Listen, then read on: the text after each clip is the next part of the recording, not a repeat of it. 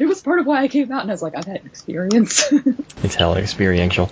Reading it all in 2 hours. Not the optimal way to do it, but I can't not recommend it either.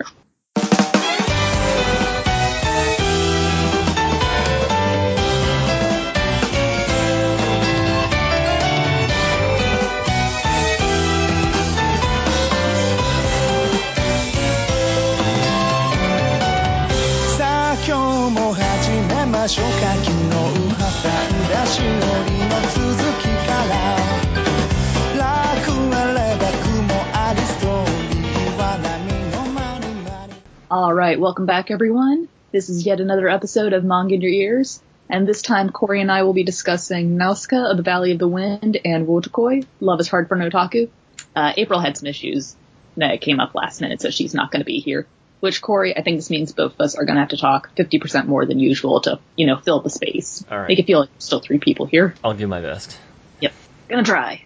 So, the song you just heard was Wotakoi, but as usual, we are going to be talking about the current series in the second part of this podcast, and we are going to open with Nausicaa of the Valley of the Wind, it's a title, I think it began in the 80s, but it's still fairly well known in the US because it was created by Hayao Miyazaki, who used it partially as a pitch for the movie he created of the same name. And the movie is not exactly a fairly straightforward adaptation of the manga, but the manga's first, quarter or third of it is what the movie covers, and then the story just keeps on going far beyond where the movie did. In case you're unfamiliar with either the manga or the movie, Nausicaa is the name of a princess who lives in the Valley of the Wind, and she lives on this future Earth where seemingly the entire world is being covered by this gigantic forest known as the Sea of Corruption, which emits poisons, it has strange creatures, strange plants, humans can't breathe the air in it,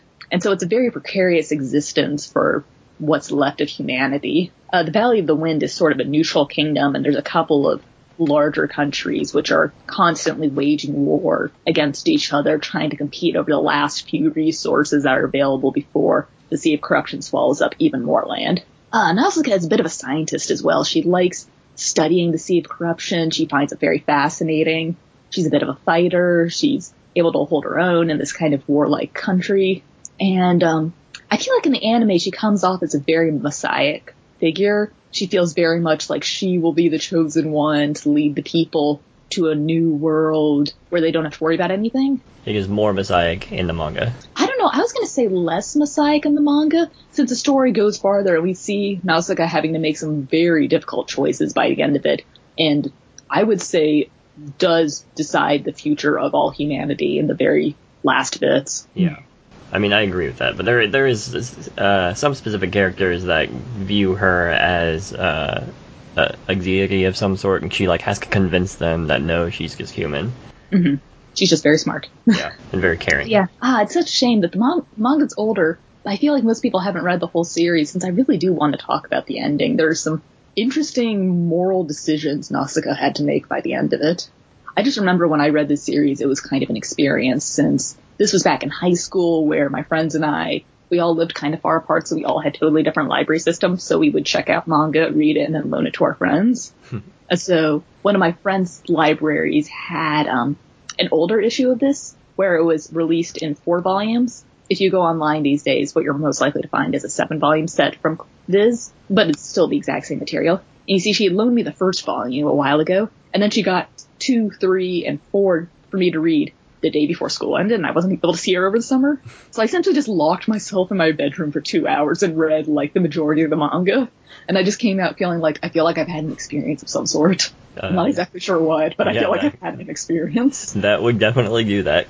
I've always been an environmentalist as well, so watching this, I feel like you could call this a morality tale in some ways, since I think it's implied all along that the Sea of Corruption has human origins, or at least most readers would guess that, since it is this rather unnatural entity. It's just so thorough, it doesn't seem like something that could have come about naturally. It sort of feels like humans had to have fucked this up in some way. So it feels like a bit of a morality tale, since we know that we are basically in the twilight of humanity in this story. Humanity is going to end when the Sea of Corruption continues eating up the rest of the land that's there. there's not really any options. There's no way to stop it. And so we're just kind of seeing people fighting against that fate, and some who are starting to make peace with it, I think. Like, there's a tribe of folks we meet later on, not in the movie, but in the manga, who live entirely in the forest, and they've actually gone in so deep, they've seen what lies at the heart of the Sea of Corruption, and it's not what anyone expects. Right, yeah.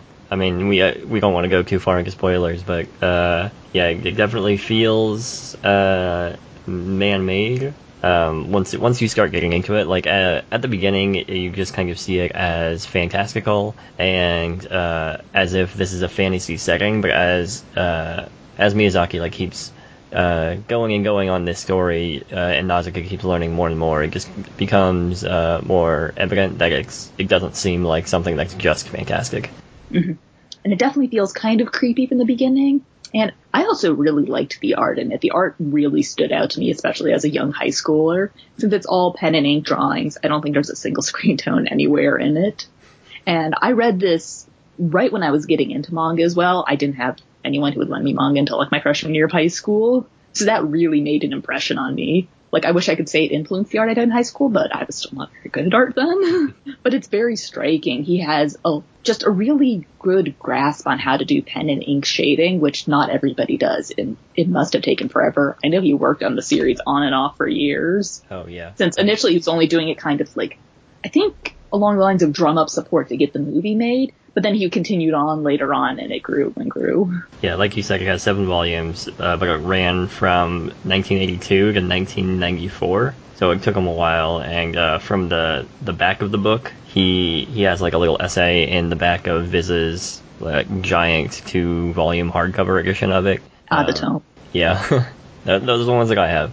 And he mentions that he doesn't seem to have much faith in his own ability to draw manga, or at least create the stories of manga. The way it ended, not without saying spoilers, the way it ended seemed obviously conclusive, but also like Miyazaki was done with this shit.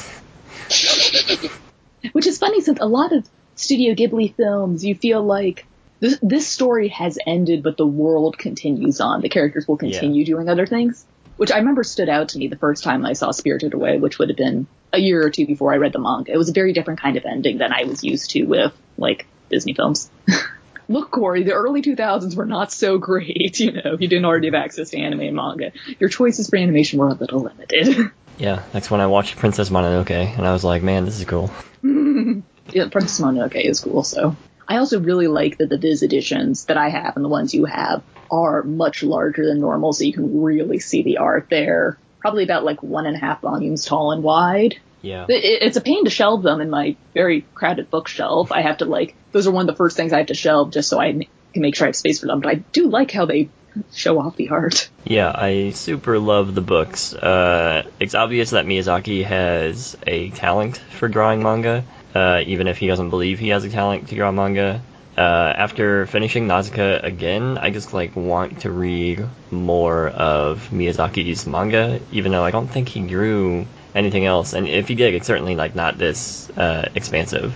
Yeah, not quite like that. I think Viz has put out a book of his original sketches for one of the other works. I think it might have been for Princess Mononoke. No, for Totoro. I think it's got a design in it that looks like Totoro, but they've put out some books of some other original ideas he worked on, but I don't think they're full manga. It's been a little while since I've actually read the series, and I'd be interested to look at it again and just see how well he's paneled things, since he's done storyboarding at Studio Ghibli, I think. So he's probably got a pretty good grasp on how to, sequentially tell a story on a page, all that jazz. Yeah. Because we both read some things by artists, not usually manga, more American comics, where you look at it and you go, yeah, you have no idea how to use panels, do you?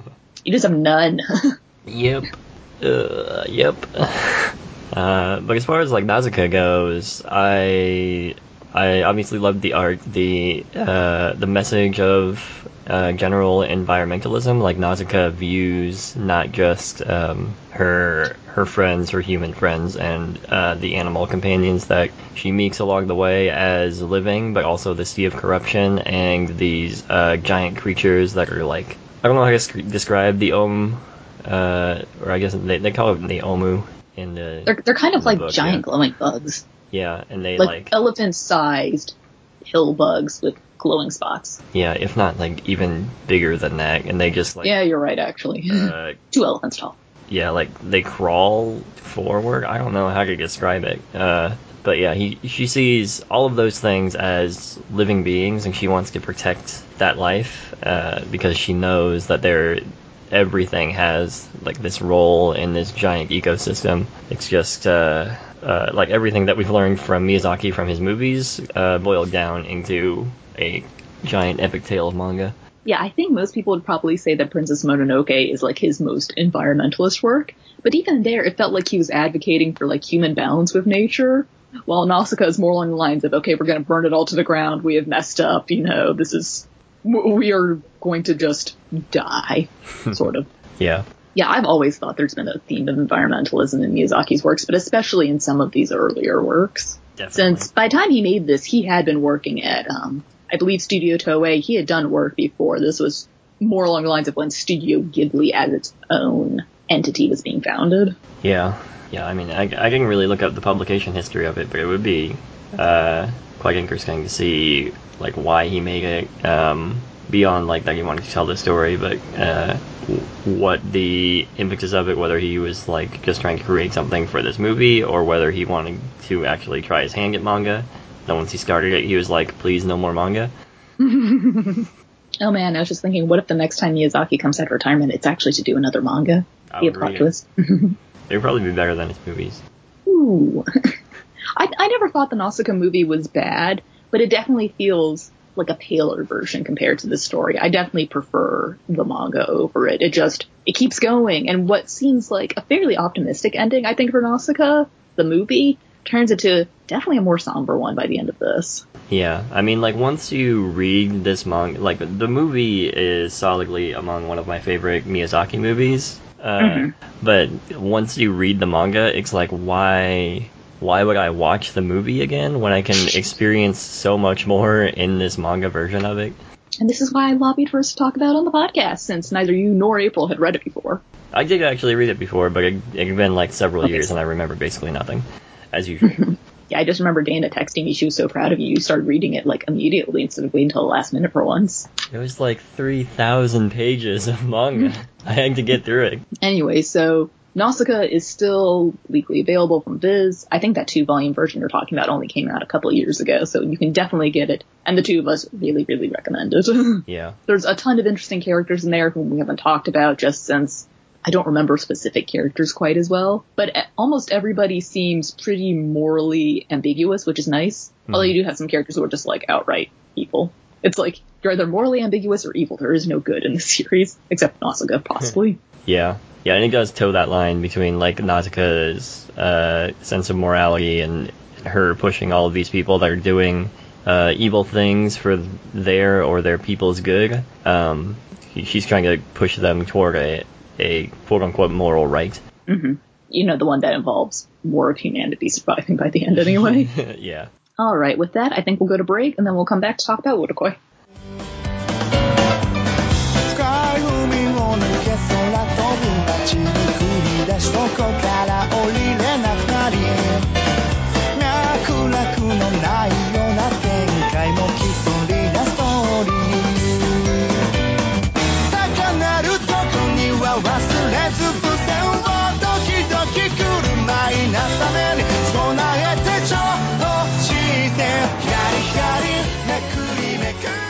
And we are back, and we're talking about our newer series now, which is Wotakoi by Fujita, I believe is the name of the author. It's just like a one name author. It was first a Pixiv comic, and then later put onto a web manga publication by Ichi Jinsha and Pixiv, which was called Comic Pool. I think we got the anime first, right? I think the manga came out slightly before the anime, since Ben Applegate did an interview with Justin over at the OASG from Anime NYC, and I think he mentioned that the anime helped boost the sales of this. Like, not to crazy levels or anything, but I think he did mention an anime boost for the series. Okay. Well, let's see. The anime came out on April 13th, and then the manga came out on April 17th. So it looks like this was a coordinated release. Okay, yeah.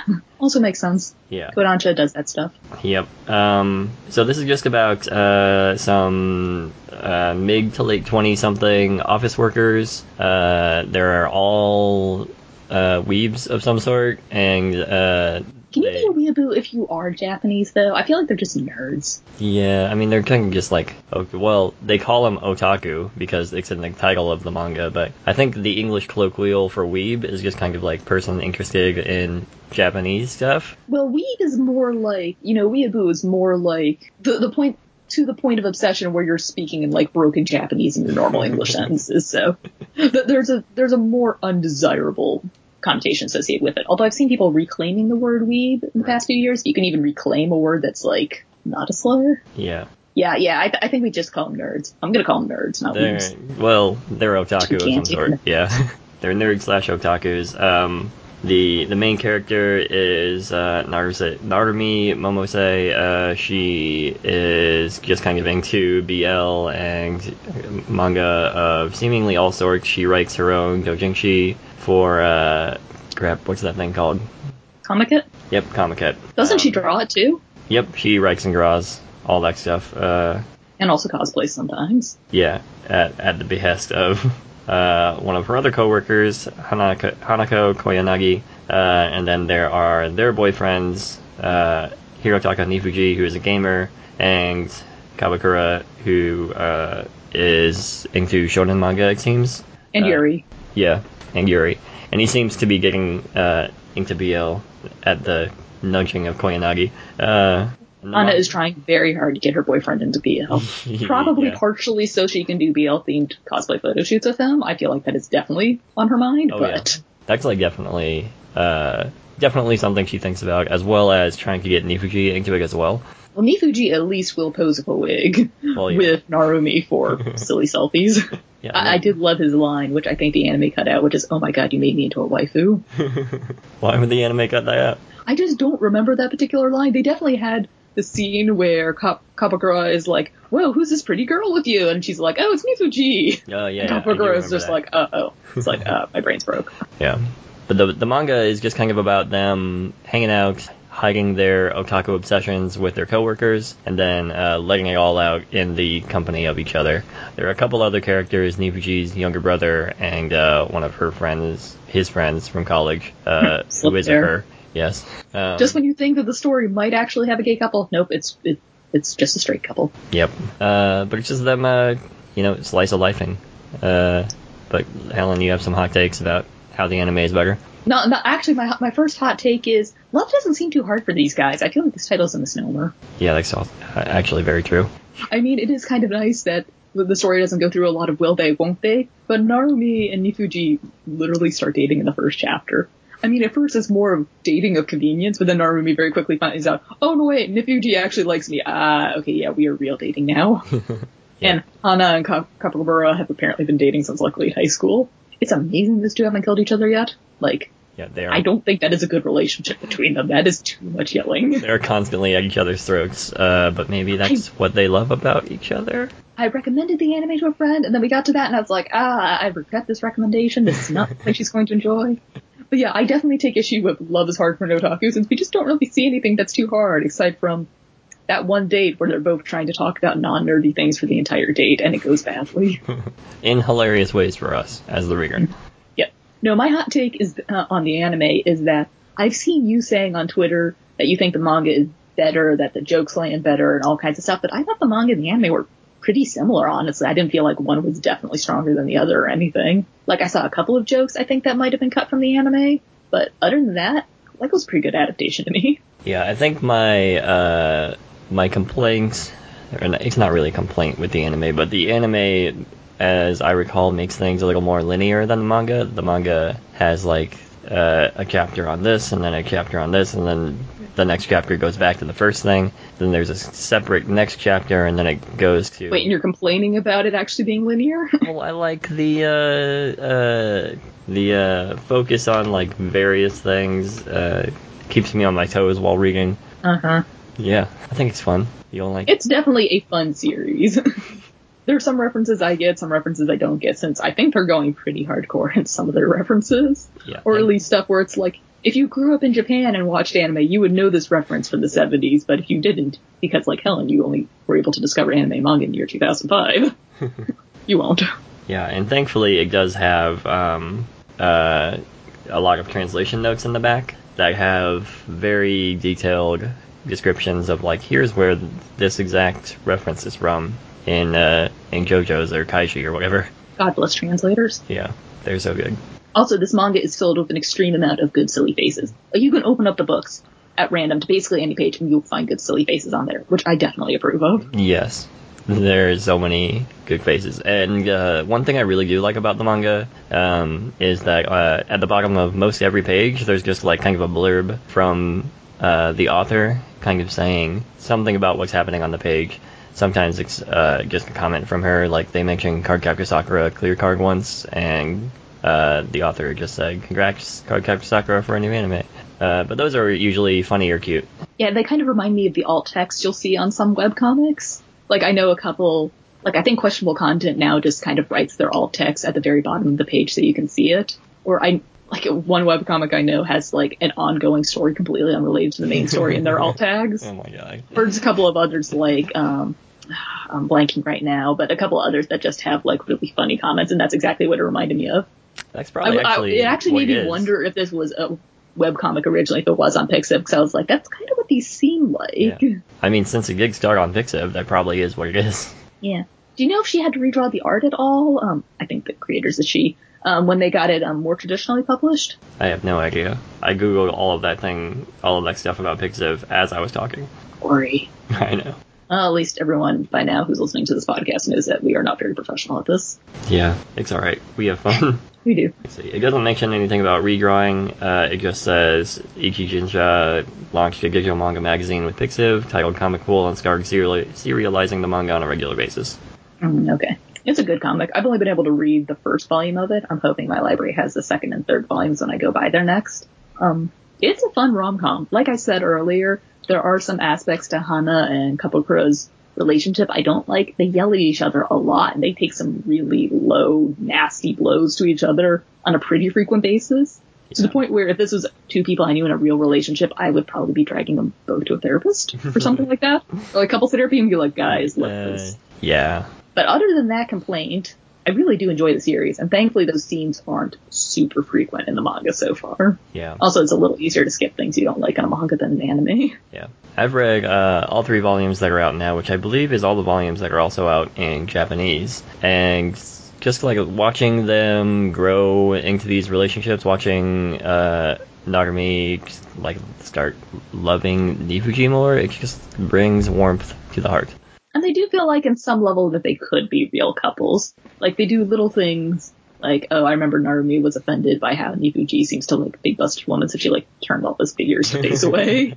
Since Narumi has a much more average size bust than other anime characters. That was a hilariously peggy action on her part. So I was gonna ask, usually I wouldn't say, I don't want to like broad strokes you here, but in my experience, you're not like super into the romancy comics. What makes this different from the rest of the other ones? This is more comedy first, romance second. I'm not a big fan on the ones that are romance first, and like I said, with this comic, they don't even do will they, won't they. They basically just start dating almost from the get-go, which in some ways makes it a little less romancy and more focused on being together as a couple. Yeah. It might feel like a weird differentiation to make, but it's not like either of them have their thoughts, entirely consumed by the other person all day long. No, they're thinking about nerd shit all day long. That is much more relatable for me. Thinking about Pokemon Go and Gacha drops and RNG gogs. Mm-hmm. Yeah, it was definitely funny. Like, I think in the first chapter, Nifuji's like, "Oh, did she invite me out so we could talk at the bar?" And it's like, no, she just needed help farming something in her game. She just needed another player. Yeah. You do notice some of the time shifting, not time shifting, but the time passing in the manga as well. They're playing a Wii in the first volume, and then by the third volume, Nifushi has a Switch. So I don't think necessarily time is something that matters in this manga, but obviously it is just set contemporarily, regardless of how much time has passed in their actual lives. I mean, people still play their Wiis, right? Like, my roommate has a Wii. I've played with it in the past year-ish when I've had time. I guess if he's like too lazy or too cheap to buy Mario Kart for newer systems, then I could see that. Yeah, I was never a big fan of Mario Kart anyway. They are. It is kind of funny seeing how utterly hopeless at games Narumi's brother is. Like, we include him with the other two couples as part of the nerdy couples, but he's not really a nerd in anything. He's actually bad at being, like, nerdy. Yeah, and he's a good boy. He doesn't really understand anything about nerd stuff. He's terrible at games, which is by no help of Nifushi the elder, who's just kind of like, please stop playing games with me. That is kind of how I am to my siblings. Not in regards to games, but just being like, no. Yeah, it's a very enjoyable manga. I wouldn't call it a quick read just because it's like very talky, but it feels and also like it goes put by. on just releasing these in omnibuses. Yeah, it feels like it goes by very quickly though. Mm-hmm. So anything else before we close out this episode? Yeah, two good volumes this week. Not volumes. Two good series this week. Yep. From both people for entirely different reasons. Yeah, definitely. Maybe do the Nausicaa first and the Wodokoi later as a pick-me-up. Yeah. So next time we will hopefully have just kind of a year-end wrap-up episode, volumes that we've liked, whether we've talked about them on this podcast or not. So look forward to that instead of our regularly scheduled old and new manga. But until also then, because this is easier than the three of us trying to once again coordinate what series we all have or can easily get to. Right, yeah. Until then, where can we find you on the internet? You can find me procrastinating on my papers on Twitter, @WanderingDreamer. Although depending on how quickly this podcast goes up, I might actually be done with my papers by that point. And you can also find me recording on the OASG podcast and writing some reviews on the OASG's website. I've just been bogged down with papers to write too many reviews lately. And I'm hoping to do the 12 Days of Anime on my old blog, Narrative Investigations, but fingers crossed that happens this year. Yeah, I'll have to try that on my blog that I've literally written one post on. I did not know you had a blog. I thought the Taiku podcast was your equivalent of a blog. That's where you put all your sports ramblings at the top of each episode. It's true.